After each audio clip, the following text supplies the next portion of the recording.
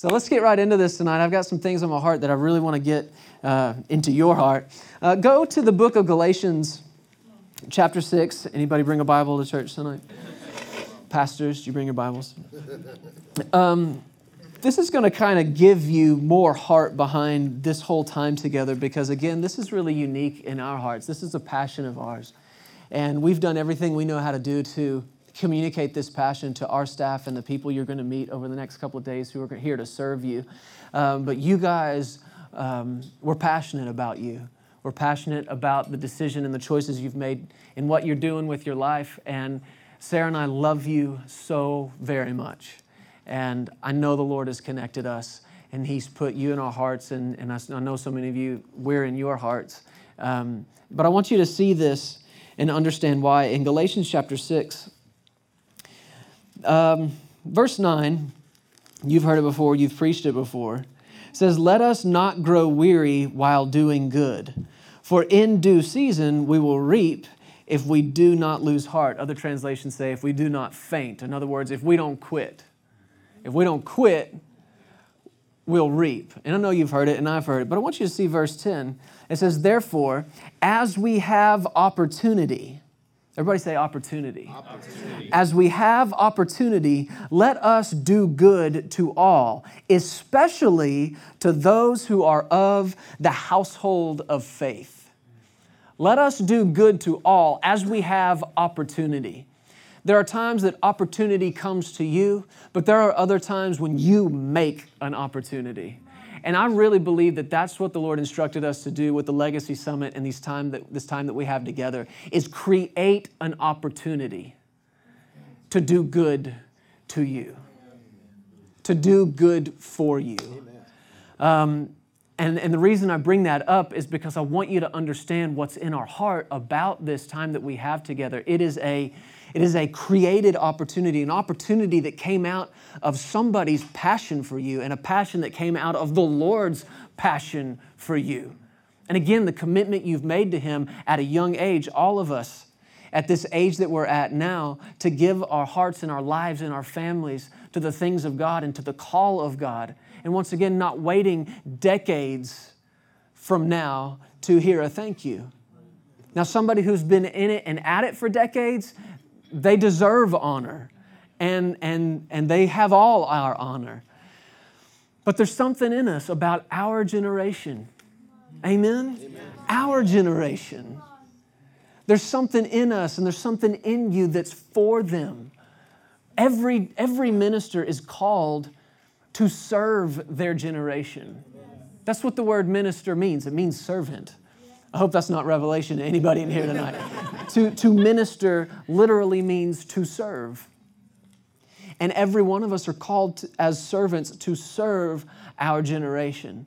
And this common bond that all of us have with each other, that we've made this commitment at an early age. I'm looking across the room, and we're still all so young at this point.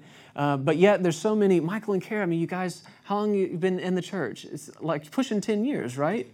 9 years. Jordan and Melissa celebrated 10 years this past year. I mean, we're at an age now where we've been doing this 5 years, 10 years. And I just hear this in our heart so big, the Lord just going, thank you. Thank you for not losing heart. Thank you for not fainting. Thank you for not quitting. And you're going to have opportunity to quit later, but don't. And I'll thank you then too. Don't quit. Don't give up. But this opportunity that we have, it's an opportunity. The thing about opportunities is they don't last forever. You've got to act on them while you have them. And that's what I believe this is. It's an opportunity that the Lord instructed us to create, to get each other together and let Him just love on us and love on each other through each other. But notice what He said here, do good to all, but then there's this next word, especially. Especially. That word especially means above all. If you look it up, it means above all, most of all. Especially to who? To the household of faith. To the household of faith. Now you can read that one of two ways. And of course, the household of faith, in a general sense, we all belong to this this household of faith. We're born again people. We're children of God. We are in God's house. But, and this will mean something to every single one of you, and I mean every single one of you. There's also, and you probably hear it the way I do, there's the household of faith. Okay, I am of the Christian faith. But then there's the household of faith. Right? You know what I mean, faith people. Come on. I mean, who in here would say we are of faith people? Word and faith people. Whether the label got put on with a good motive or a pure heart, no matter what it means to other people in the world right now, we is that, we are that, we will be that, we are faith people. Personally, I feel like I was born in the household of faith. I tell people all the time, like the actual one. The actual one.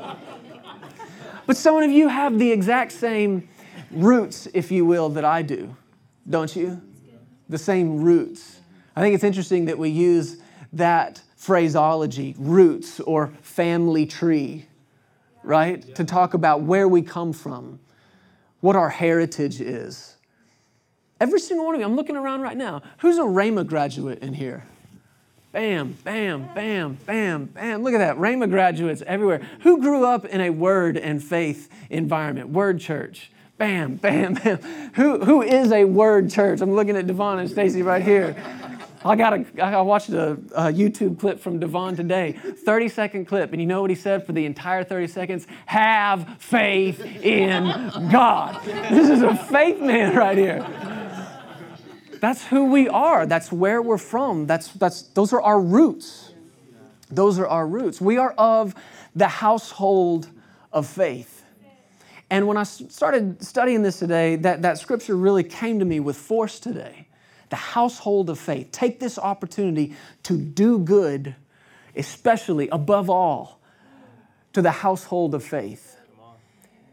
And when I read that and when you hear that, I want you to bear in mind not just abiding in the vine of Jesus, which we are and do, but abiding, man, I'm getting way ahead of myself here, abiding in the roots of where we come from. That's why this is it's an invitation-only event. And we're not trying to be snobby about it. We're not trying to be exclusive. Part of it is, it's not that big a room. But secondly, how many of you know you can say some things to family that you can't say to everybody else? There's a way that family speaks to one another and understands each other that other people don't understand. And right or wrong and like it or not, us faith people, we got our own language, don't we? We have our own vocabulary sometimes. And for a lot of Christians, it might sound like we're talking Pig Latin or something, or Chinese or Greek or whatever, because we are naming and we are claiming and we are blabbing and we are grabbing and we are in this billion flow and all these words that we've made up. They're faith words, and I believe and I receive and all of it. And I'm not knocking any of that. That's who we are. I'm just trying to tell you there's a way that family talks with each other. And those of you who are in here right now, you're here because you are of the household of faith. You are of the family of faith. This hit me today. You have your own branch on the faith family tree. There's a branch with you on it, and your church and your ministry. Those are your roots. But what's interesting when you start looking at this verse and kind of picking it apart, I got so excited about it today, and I did what I normally do, and you guys do too, I know you do. You take out your phone or your iPad, right? And you're going to start studying a verse. What do? You open what? The Bible app. And you start looking at it in all these translations. Can I tell you what the verse of the day is on the Bible app today? Take the opportunity to do good to all who are of the household of faith. I saw that today. I was like, are you kidding me right now? I called Sarah. She wasn't at the house. I was like, this is before she left, I was talking to her about this scripture, and then I called her 20 minutes later. I'm like, it's the verse of the day. on the app. Come on, that's not a coincidence. No. The Lord did that for this handful of people that are in here tonight. And what I found out about the word household, it means what you think it means. It's family. But there's a word that goes along with it that has been in our hearts for you in this meeting from the very beginning. When we started asking each other, what is it we can provide in this environment that you guys couldn't get by going to any one of the amazing church and leadership conferences that are happening every day of the calendar all year long in various places all over the world. I believe the one thing that's at the heart of this that may not be at some of the others is intimacy. It's a small group, and that's by design. That's the direction and the instruction of the Lord. Those of you who were a part of this a couple of years ago, you may remember we started talking about renting a hotel ballroom, inviting 100 or 200 people, and that wasn't it. That was not it. That's not what the Lord said do. Yeah. And the more we pressed into His plan for this, that opportunity for intimacy and a closeness seemed to be what was so on His heart for this time. And man, there's an intimacy that family can have that they shouldn't have with people outside the family. That's right. You can have friends, you can have acquaintances, but there's some stuff family should know about you that other people don't. Right? And that intimacy builds trust. Trust. Amen. So again, I keep saying this, and I hope you understand, what's in our heart for this is that, number one, we've created an opportunity to do good and to say thank you to the household of faith, but that this intimacy comes out of that. And I keep thinking about this. It's going over and over in me, this household of faith, the household of faith.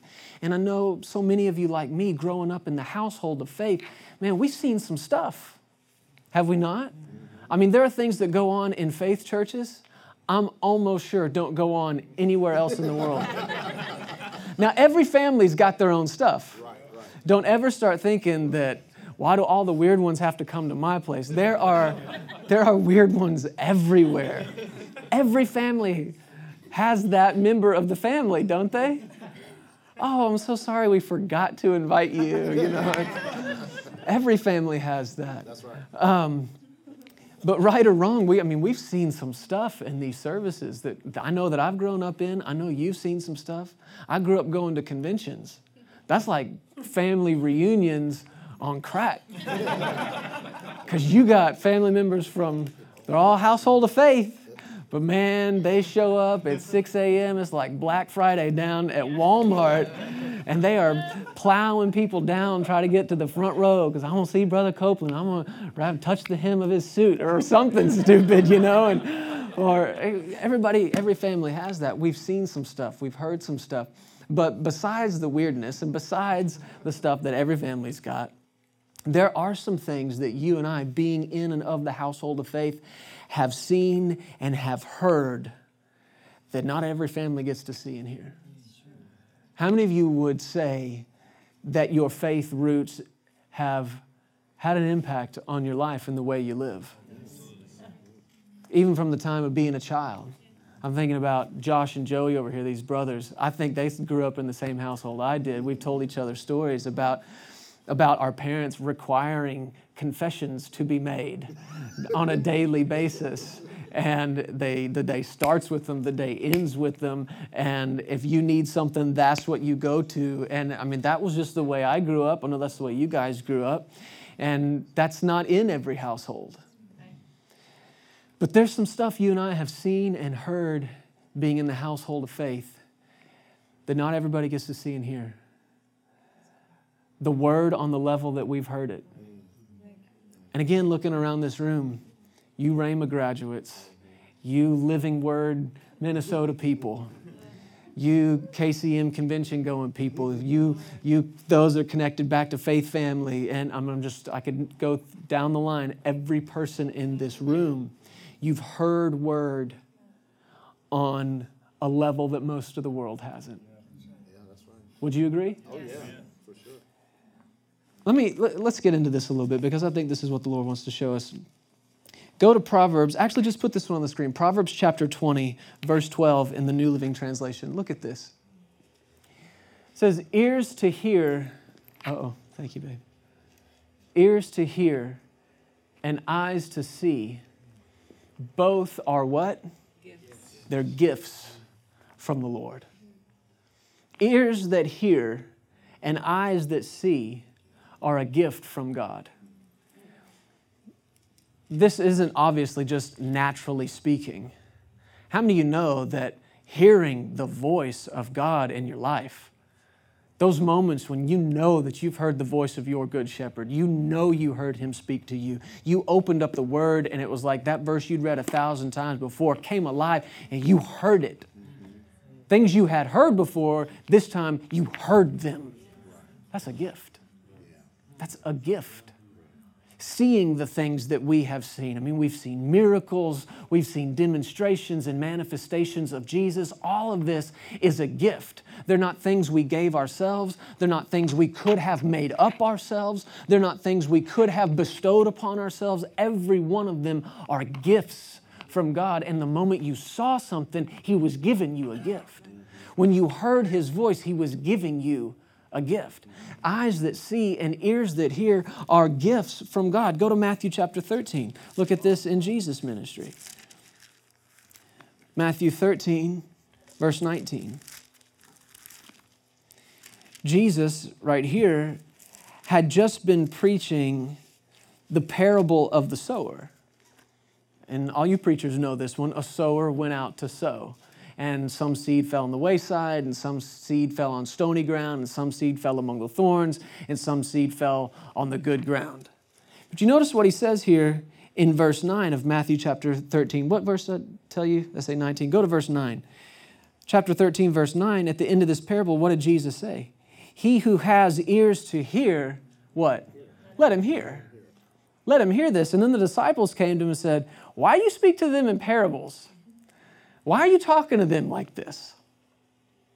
Why don't you just come out and say it?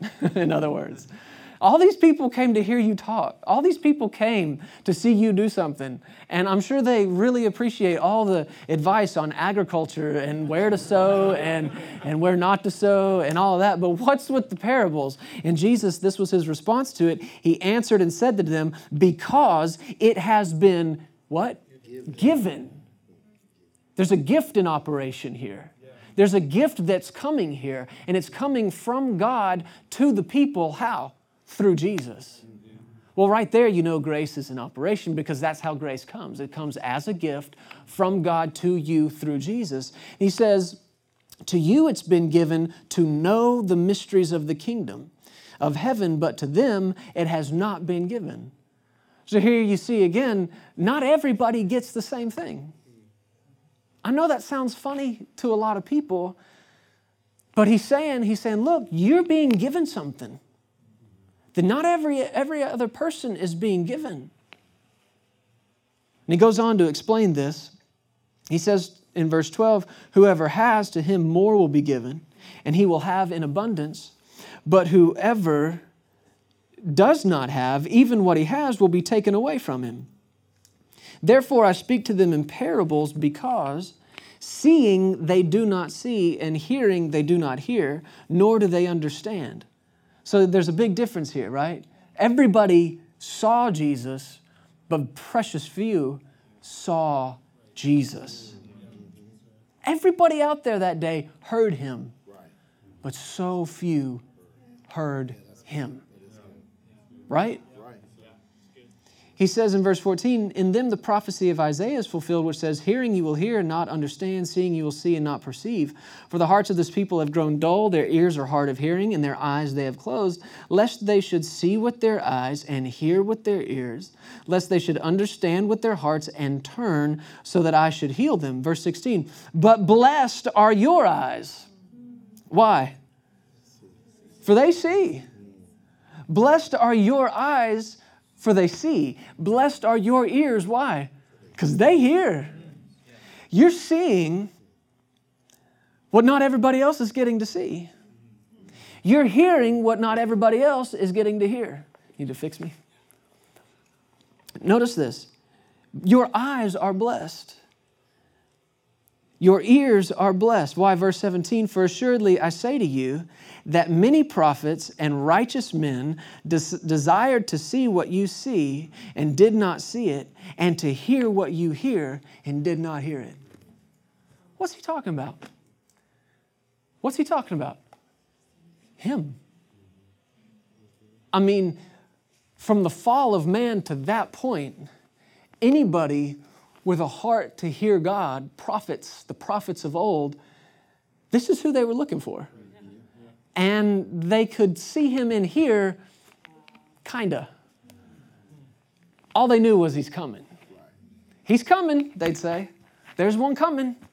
The government will be upon his shoulders. The chastisement of our peace will be upon him. And by his stripes we'll be healed. He's coming. He's not here yet, but he's coming. And this is what all of history was moving towards to this point. And Jesus is saying to these guys, your eyes are blessed. Your ears are blessed. Because you're getting to see, it's being given to you. You have been given the gift of a seeing eye. You have been given the gift of a hearing ear. It's a gift. That's right. It's a gift. That's good. And it's not one everybody has. That's right. Wow. Now, I believe everybody has opportunity Right. and access. Right. But even Jesus said, look, it's been given to you and not to them. Right. This is weighty stuff. Blessed are your eyes, for they see. Blessed are your ears, for they hear. You and I are so blessed. Are we not? So blessed to have heard the word we've heard. Because not all the world has.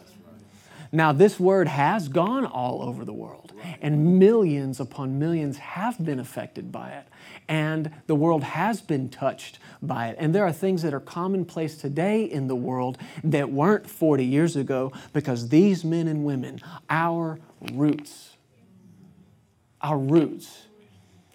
preached Jesus and preached the uncompromising word of faith at all cost and at the risk of being rejected by men all over the world. And they were. And they were rejected by most of the rest of the household. And they said, I can't help it. It's burning in me and I got to preach it. And I'm so thankful they did. I'm so thankful they did. Our eyes have been blessed. Yeah. Our ears have been blessed. Yeah. To be in the greater family of the household of God, to be His child, there's nothing that compares. But this tree within a tree, if that is such a thing, this tree within this tree of being in the household of the word of faith, we're blessed. We're blessed. But look at this. Let me show you something. In Mark chapter 4, go there with me. And I'm going to stand right by these notes because some of this is new to me. Some of this hit me about 48 hours ago. And I'm like, Lord, are you sure? And so I'm just going to stay right here where I can see this. Mark chapter 4 is actually the same account of what we just read in Matthew 13. It's the parable of the sower. Now, you don't see all the explanation that you see in Matthew 13, but I want you to put these things together of what has just happened. And not what's just happened in Mark chapter 4. Take a quick synopsis of what happened from Mark chapter 1 to Mark chapter 4. I mean, over the course of these 4 chapters, Jesus has met and introduced himself to these disciples. Odd as that was, just cold walk up to somebody and say, hey, follow me. And they say, okay. And just go for it. God, what must have been in his eyes? Seriously, for a man who was a professional by trade, a fisherman and a career fisherman, to just drop it because of whatever he saw, whatever he what? Saw, and whatever he heard in this man's voice. There was enough drawing power in the words, follow me, that pulled him to his destiny. So that happens. And then Mark chapter 2, really throughout Mark chapter 1, I mean, he's casting out demons and all these guys are seeing this. He's preaching in the synagogues. He's healing people. Mark chapter 2, they're literally in a house where he's preaching and it's so packed out nobody can get in, and the roof starts caving in above them, and they talk about seeing stuff in church, man. Nothing you or I have seen in church compares to somebody tearing off the roof of this place, trying to get a paralyzed friend down to the feet of Jesus. All this is going on. Jesus is in Peter's house healing his mother-in-law, which Jesus or Peter was probably happy with, I would think, right?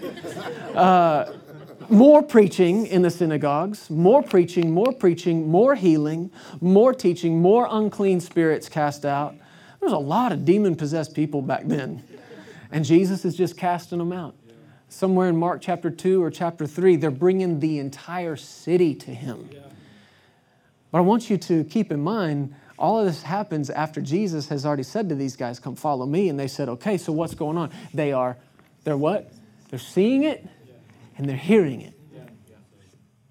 Come on, faith people. What happens when you hear? Faith comes. That's what happens. Faith comes.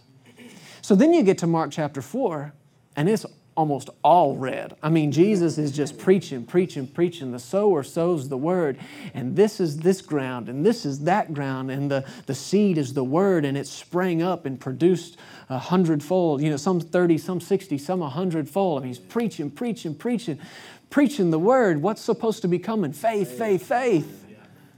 And then you get down in the same chapter. Look at verse 35, Mark chapter 4. It says, on the same day. Somebody say, same day. Same day. Same day as what? Same day as he said to them, blessed are your eyes, for they see. Same day. All this happened on the same day. Blessed are your ears, for they heard. On the same day. When evening had come, he said to them, let us cross over to the other side. Now when they had left the multitude, they took him along in the boat as he was, and other little boats were also with him. Jesus was not a one-boat ministry, evidently. And a great windstorm arose, and the waves beat in the boat. What's that preacher need with all them boats? Man. And a great windstorm arose, and the waves beat into the boat so that it was already filling. But he was in the stern asleep on the pillow. And they awoke him and said to him, Teacher, do you not care that we are perishing? Then he arose and he rebuked the wind and the sea. He said, Peace, be still. The wind ceased and there was a great calm. But he said to them, Why are you so fearful? How is it that you have no faith? Now, how many of you have ever heard a message preached out of Mark chapter 4 about Jesus, shouting peace at the storm? How many of you have preached a message out of Mark chapter 4? Well, man, as I was looking at this, all the normal stuff, that when you're in the household of faith, when you hear this preached, all the normal stuff comes back to you, right? And now how is it that you have no faith? How is it you're so full of fear? Notice this, if you're full of fear, there's no faith. Say amen if you believe it. Speaking our language, right? Where there's fear, your faith is contaminated. And if there's no fear, then you're full of faith. But you can't be full of faith and full of fear at the same time. And we've always put that emphasis on fearful and no faith. Right. And it's good. It's right. And there's even things I see in this about how they came and they woke him up and said, you don't care. You don't care. Man, if there's anything you ever tell the Lord, don't let it be that. Don't ever find yourself accusing Him of not caring for you, when that's all He ever did was care for you. Faith works by love. So where there is no revelation of love, there is no operation of faith. Right? This is all good faith stuff right here, isn't it? This is good household of faith preaching right now. Where there's no revelation of love, there's no operation of faith. Because perfect love casts out fear. So now there's room for faith. I mean, you could preach it. We could trade spots right now and you could preach it.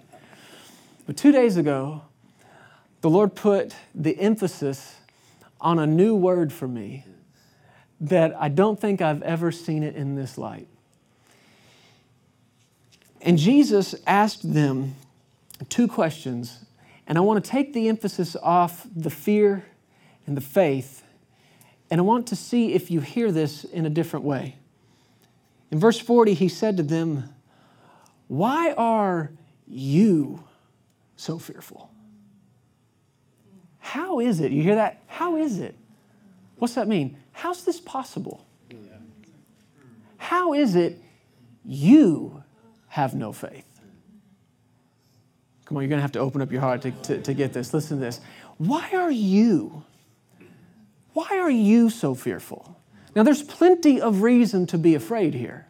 I mean, this boat is literally a rockin'. And it's filling up and it's beginning to sink and they're afraid for their lives. But he says to them, why are you so fearful? How is it? I keep hearing him say this, and you gotta take your eyes off the printed word on the page for a second and get the essence and the spirit of what this leader, this ministry leader, was asking the people that are following him, and hear the spirit in what he's saying. How is it, guys? How is this possible? Man, does anybody else hear this? How is it possible that you have no faith? The sad fact is that most of the rest of the world at that time and this one has no faith. No faith. Why? Why do they have no faith? Because they've heard no word. They've heard no word. That's sad, but it's understandable. You cannot hold somebody who's never heard and never seen. You can't hold them accountable. You can't hold them responsible for not having any faith. You just can't. So listen to the question that Jesus is asking here. Why? You guys. You guys, why are you? Of all these people, why are you so full of fear? And I think we get it in our head that Jesus walked around all-knowing all the time. And there were times when he knew people's thoughts and he perceived their thoughts. But those are moments. Those are isolated moments. And the ministry and the giftings of the Holy Spirit were in operation in him. But there are other times when he is asking people direct questions and is expecting an answer. And not one that I would say he even... I know I got to tread lightly right here. I think he really wants to know. Yeah. Because that same day, he told them, you have eyes. You've seen some stuff. You have ears that have heard the word and seen the word made flesh. How is it? Somebody, please explain to me. How is it that you, of all people, have no faith? Have no faith. They answer it in the next verse. Verse 41, they feared exceedingly and said to one another, what? Who is this? Who in the world is this? Now, after everything they've seen and everything they've heard, they're still standing there looking at this man going, who can this possibly be? Now, praise God, they get there. They do. But no matter the word they've heard, no matter the miracles they've seen, if there's still no revelation of who Jesus is and the place he holds in all of eternity past and all of eternity future, then faith, no matter what you've heard on the level you've heard it on, without a revelation of him, it's cold, it's lifeless, and it produces nothing. Look at it again. Go to, help me, Lord. Go back to Matthew chapter 14. How is this possible? Matthew 14. Here's another one you have heard preached way too many times.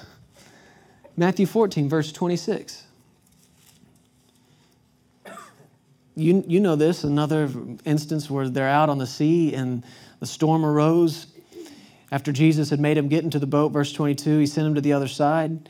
He sent the multitudes away. He went away to pray. Verse 24, the boat was now in the middle of the sea, tossed by waves, for the wind was contrary. That word contrary just means against them. The wind was against them and not for them. The wind was contrary. Now in the fourth watch of the night, Jesus went to them walking on the sea. Anybody ever preached something out of this passage before? And when the disciples saw him walking on the sea, they were troubled, saying, it is a ghost, and they cried out for fear. Notice this, verse 27. But immediately Jesus spoke to them, saying, be of good cheer, which does not mean be happy. That's a terrible old English phrase that we have no idea what it really means. This be of good cheer is to be said with the same force and the same intensity that God spoke to Joshua with and said, be strong and be courageous. And when God starts throwing around this little word be, stuff changes. Remember, like way back early on? Light be.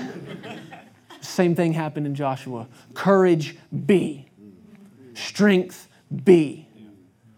That's what be of good cheer means. It's like a Christmas saying to us or something, be happy. That's not what Jesus said. He said, you take courage. Take it. Well, that's faith right there, isn't it? He says three things to him. Take your courage. Number two, he says, it is I. It's me. You know what that says to me? That all he had to say was, hey, no, it's cool, it's me. It's that same level of familiarity that you have where? In a family. Within a household. Devon, you don't call Stacy and have to reintroduce yourself to her over the phone every time. She knows the voice. And all you have to say is what? Hey, it's me.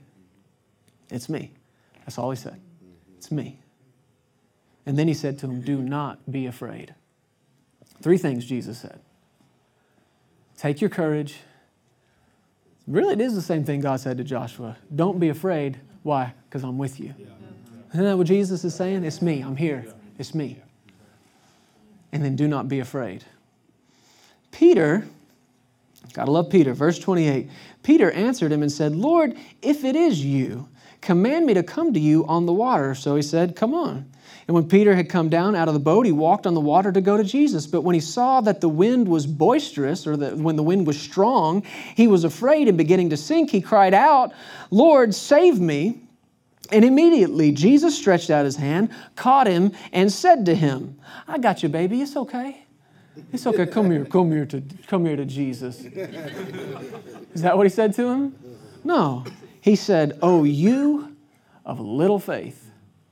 You look that up, it means little trust. Too little trust. Sarah and I didn't talk about this, and for her to sit here tonight and sing, oh, for grace to trust you more. Jesus said to Peter, your trust is too small. And then he said to him, another question, why did you doubt? Okay, so faith people, what do we normally do? You have little faith. Why did you doubt? And it's good and it's right, but come on, get the essence of it again. Why did you doubt? Why did you doubt? And it's like obvious, Jesus, why he would have doubted. You know, he's on water and not sinking. And then, you know, the winds come. And so what is it that Peter doubted? Did he doubt his own ability to walk on the water? Well, yeah, of course. But that's not what this is about. What is it Peter doubted? He doubted something. That word doubt, Greek duo, it means twice. It literally means twice. What did he think twice about? Come on, go back. See if you can find it. What did he think twice about? Where's that doubt? Let me give you a hint. You ever heard Brother Copeland or any of the root of the faith preachers say the badge of doubt? What if? If? Right? If? The badge of doubt. If this doesn't happen, well, what if it doesn't happen? Yeah, I'm believing God, but what if it doesn't happen? Come on, faith folks, I know you've heard it. What did Peter say? Everybody was afraid, and Jesus dealt with the fear. He said, take your courage, it's me. Do not be afraid. And what did Peter say? If it is you. Now, I don't know that I've seen it quite like this before, and I'll be honest with you, I'm still a little confused about the whole thing because we've so applauded Peter, for getting out of the boat. But I got to ask him, why is it that to verify whether or not this is Jesus, why does it have to be, tell me to walk on the water? Why does it got to be that? You know what I mean? Okay, this is family. Why can't it just be Jesus? If it really is you, how many fingers am I holding behind my back? What's wrong with that? You know what I mean? Jesus, if it really is you, say the secret password. The password is, cinnamon. Jesus, if it really is you, if it's you, what song did I sing for you on your birthday? Why, happy birthday, of course. Elf, anybody? Okay. See, household, we know this stuff. Why does it have to be, tell me to come out there? I don't know. I mean, it's bold, I guess, but I keep coming back to this other thing. If that really is you, if that really is you, what's the problem here? Jesus said it was him. Listen to the spirit he spoke to them in. Why should there be any doubt? Here are the two choices, Jesus or ghost, Jesus or demon. And he says, take courage, it's I, do not be afraid. Sometimes demons tell you to not be afraid. Sometimes demons tell you to no, they don't. It should be so clear, right? It should be, right? If it is you, tell me to come. And Jesus said, okay, come. So it couldn't have been all wrong, but my heart just keeps coming back to this thing. Then at the end of it, instead of applauding Peter, if it really was the right thing to do, instead of applauding him, the first thing he said to him, Peter's soaking wet still. He hasn't even let him dry off or nothing. He didn't pull him aside. He didn't have a special conference with him later. He didn't try to spare him any embarrassment. It was, you have too little trust. You have too little trust. How is it you have no faith? Why did you doubt? Why when you were back there in the boat, why didn't you just hear my voice and see me? See and hear. See and hear. They saw him and they heard him. And you can disagree with this. This is just what the Lord, I feel like he's saying to me. Peter had opportunity to say, it's okay, it's Jesus.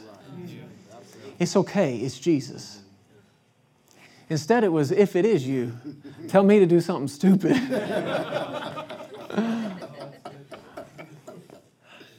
And the Lord will let you, I guess. Lord ever let you do something stupid? Anybody?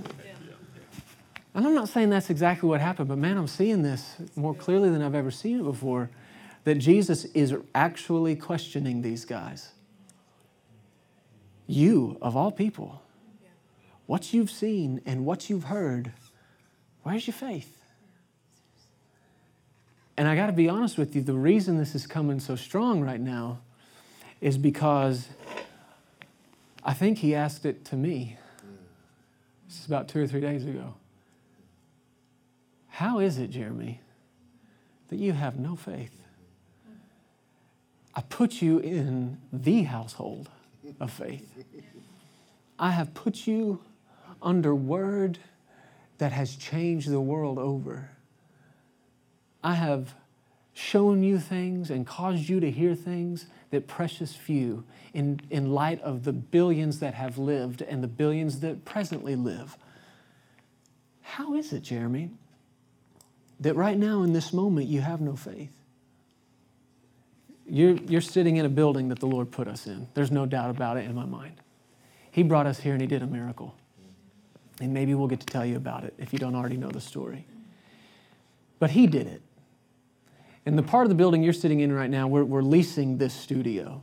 In just a moment, we're going to go have dinner together. That's the building we bought. We own that. We own it debt-free. It's free and clear. God did it. To Him be the glory. He did it. He told us to be here, and then He showed us how He'd provide for it. He did it, He did it, He did it, and gave us a preaching story for the rest of our lives in ministry. But what I've sensed over the last few months since we've been here is everything that it's taken to build that out, and the plan that's growing on the inside, and the vision that's growing on the inside, and the checks we keep writing, and the checks we keep writing, and the checks we keep writing, and the checks we keep writing, and all of that. I mean, this is a new experience for us. And well, for a lot of people it'd be small. For us it's big. And we believe the next step in this, with the Most Light that we've got right now, is to purchase this building that we're in. And I've done a really good job over the last several months of guarding my mouth. Faith Boy gets an A+ on guarding his mouth. Not so much on guarding my heart. There are times I've allowed that pressure to start to get to me, and the thought of how's this going to happen? How are we going to do this? And are we going to have enough to do this and that? And we got 30 of our friends coming in. Are we going to be able to do this? And again, I know enough, man. You know enough to guard this. But I could sense that it was really weighing on me. And just a few days ago, like first week of October, I got to actually go see my grandfather. We were in Branson at the same time they were, and I took the kids over there. Actually, before I took the kids over there to see them, I just went and had some lunch with them, and we were sitting down just talking. We're not often in the same place at the same time, and sometimes we're away from home at the same place, and so we kind of take those opportunities. But I just started talking to them about what's going on here and what we're doing and these steps we're taking and all that. And, I thought I was just talking. And I told them, I said, man, I really believe I need some correction or some direction or something, because you've been where I'm at, and you are where I'm going. So just talk, And he said, well, I can tell you the first thing is you need to cast the care. I can hear it in your voice. You're carrying the care. Wow. And that's doubt. And I knew it, but I preached a year or more, a whole series of messages called Who Cares? Probably in some of your churches. I know better than this. I know better than this, faith people, faith friends, faith buddies, faith family. I know better. I know better than to allow that to get in my heart. I know how to cast the care. I've been taught how to cast the care. I've been taught how to roll these things over. I've been taught how to live and how to walk by faith. And yet I'm letting this thing start to crowd me on the inside and start to press me. And Jesus, in His compassion and in His mercy, not with any frustration, not with any reproving or condemnation, He says, Jeremy, how is it right now that you have no faith in this? And man, out of that came an assignment for you and I. Folks, it's time to get back up on our faith. Amen. Amen. You know better. Yeah. Yeah. I know better. Yes. The word we've heard and the gifts that we've been given. How is it possible that you and I would have no faith? It's only possible when you don't know the value of the gift you've been given. When you put something in somebody's hand, you put a tool in somebody's hand, you put ability or resource in their hand, the only way they don't get done what they need to get done with it is if they have no idea what it is or they have no idea how to use it. I could put a stack of $100 bills in my 2-year-old daughter's hands. And you know what she would think? Not food. That's all she would know. She had no idea what this can do, what you're supposed to do with it. She'd probably much rather have the box that came in. And when you and I fail to see Jesus for who He is, and you're going to have to learn to see Him through the storm. That's right. That's good. Yeah. That was a problem. There was a bunch of stuff in the way. The wind was blowing, the waves were big, the boat's rocking, and there's stuff trying to get between them. But you're going to have to come back to what you saw and what you heard. When He called you into the ministry and He equipped you for this thing and He enabled you and He graced you and you saw Him with your own eyes. And when the pressure comes in and the storm rises against you, it's time to go back to your roots. It's time to plug back into that vine that you and I both come from and not just have the ability to preach the message, man, live it. You know what we got to do? You know what we got to do? Start talking to stuff again.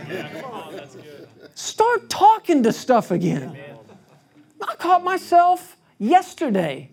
Some guy from the county office comes out here and starts going through permits that we don't have and should have on these buildings. And his words to me were, "You're in a bind. You're in a bind." And do you know how many times I repeated those words yesterday? Telling Sarah, he said we're in a bind. Telling somebody on our staff, he said we're in a bind.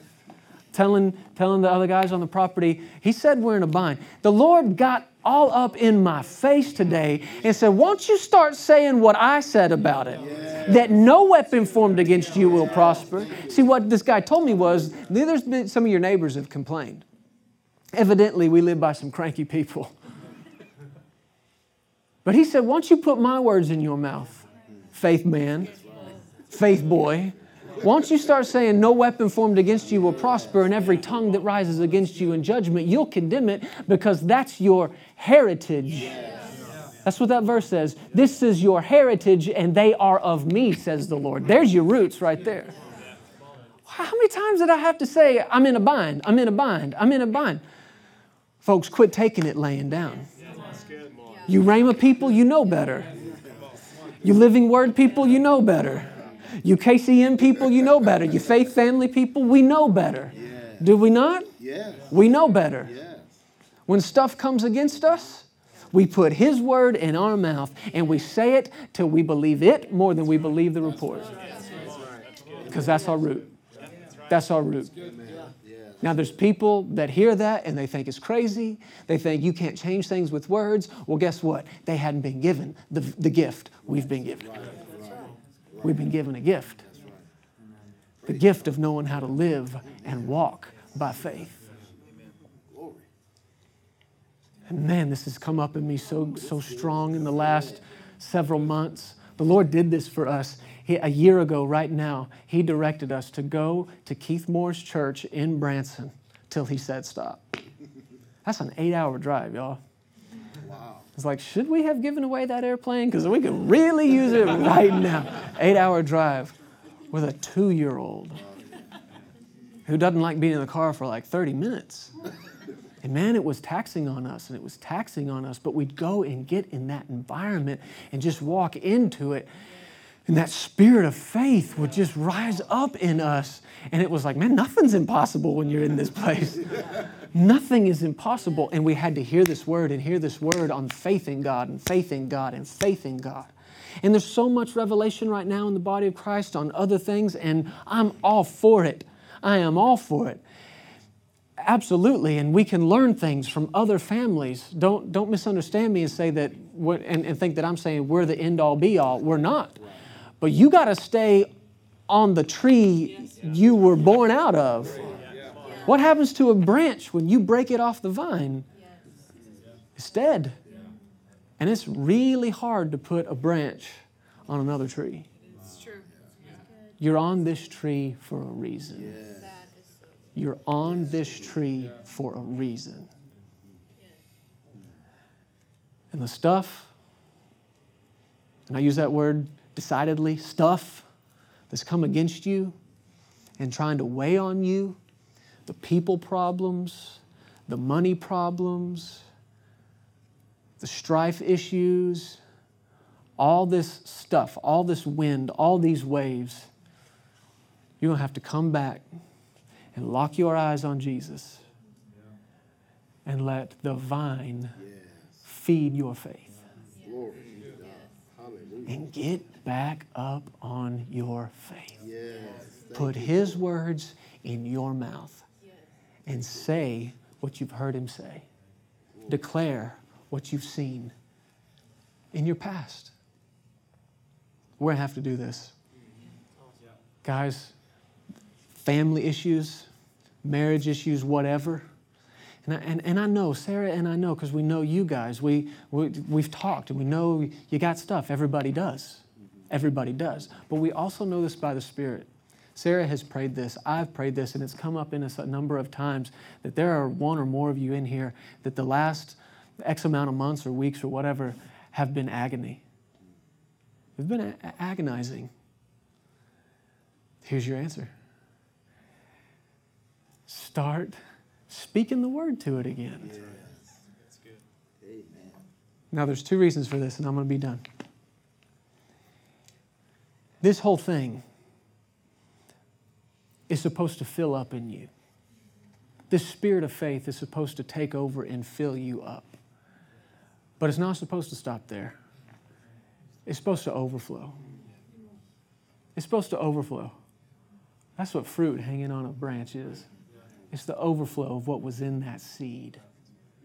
How many times did Jesus call faith a seed? That fruit hanging on the branch, the result of you abiding in the vine. If you abide in me and my words, we are word people, we are faith people. And if that word and that faith abides in you, you will bear fruit. It's just going to happen. That's how it is. That's how He said it's going to be. But it's supposed to fill up in you and overflow out of you. Me and you, we're faith preachers. Amen. I don't know if you tried to run from that. I don't know if maybe you didn't want to be labeled that. But that's what you are. Unless you just don't want to be. And there are folks that have been born into this tree and don't want to be. And they're doing something else. Yeah. And by the mercy of God, He'll help them because He loves people. But me and you, you're here in this room tonight because that's your legacy. Yeah. That's your heritage. You are of the household of faith. You've seen way too much. You've heard way too much. You've been given this gift. That's right. And if it's not working for you, it's because you're not using it. Yeah, it's true. It's because you're not using it. I mean, what's it do to you just to hear that good faith, nourishing word? Buddy, what did that guy who invited you to his church say? Come turn that faith hose on. Faith hose. Turn that faith hose on my people. Yeah. I love it though. That's what they know this man to be. That's what they know this ministry as. Faith. And they may not like you until they need you. And people just know it. They come to a point where they're like, I need some faith. Call Devon. But they should be able to call any one of us. Come turn that faith hose on me and my people. And if there's been lack of any kind, financial, any kind at all, turn that faith hose on, guys.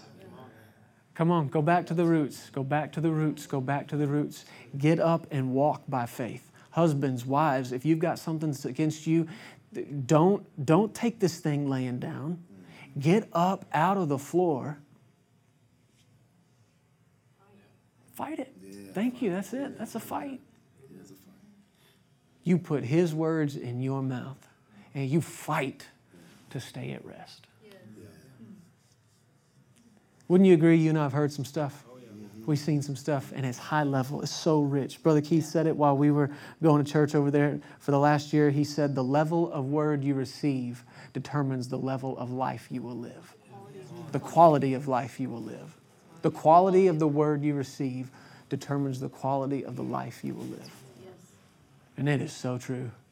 Man, I had to be in an environment where miracles were happening all the time, where needs were getting met. And still, I'm sitting over there in the little corner of my house going, how are we going to pay for this building? And sitting there in the presence of my grandfather that day, do you know how small this need all of a sudden felt? This thing that was so big to me for so long, in the presence of faith personified, it felt so small. Almost to the point where I felt silly talking about it. I really did. I'm sitting across from a man who just bought a television network and is believing God day after day to provide for it and to pay for it, and as well as to provide payroll and benefits and dental for about 500 other people. All of a sudden, this felt so small. And it's good for you to do that. It's good for you to take your problem and just shine some light on it. And say, you ain't that big. You are not that big. I'm a faith man. I'm a faith woman. Amen? Amen.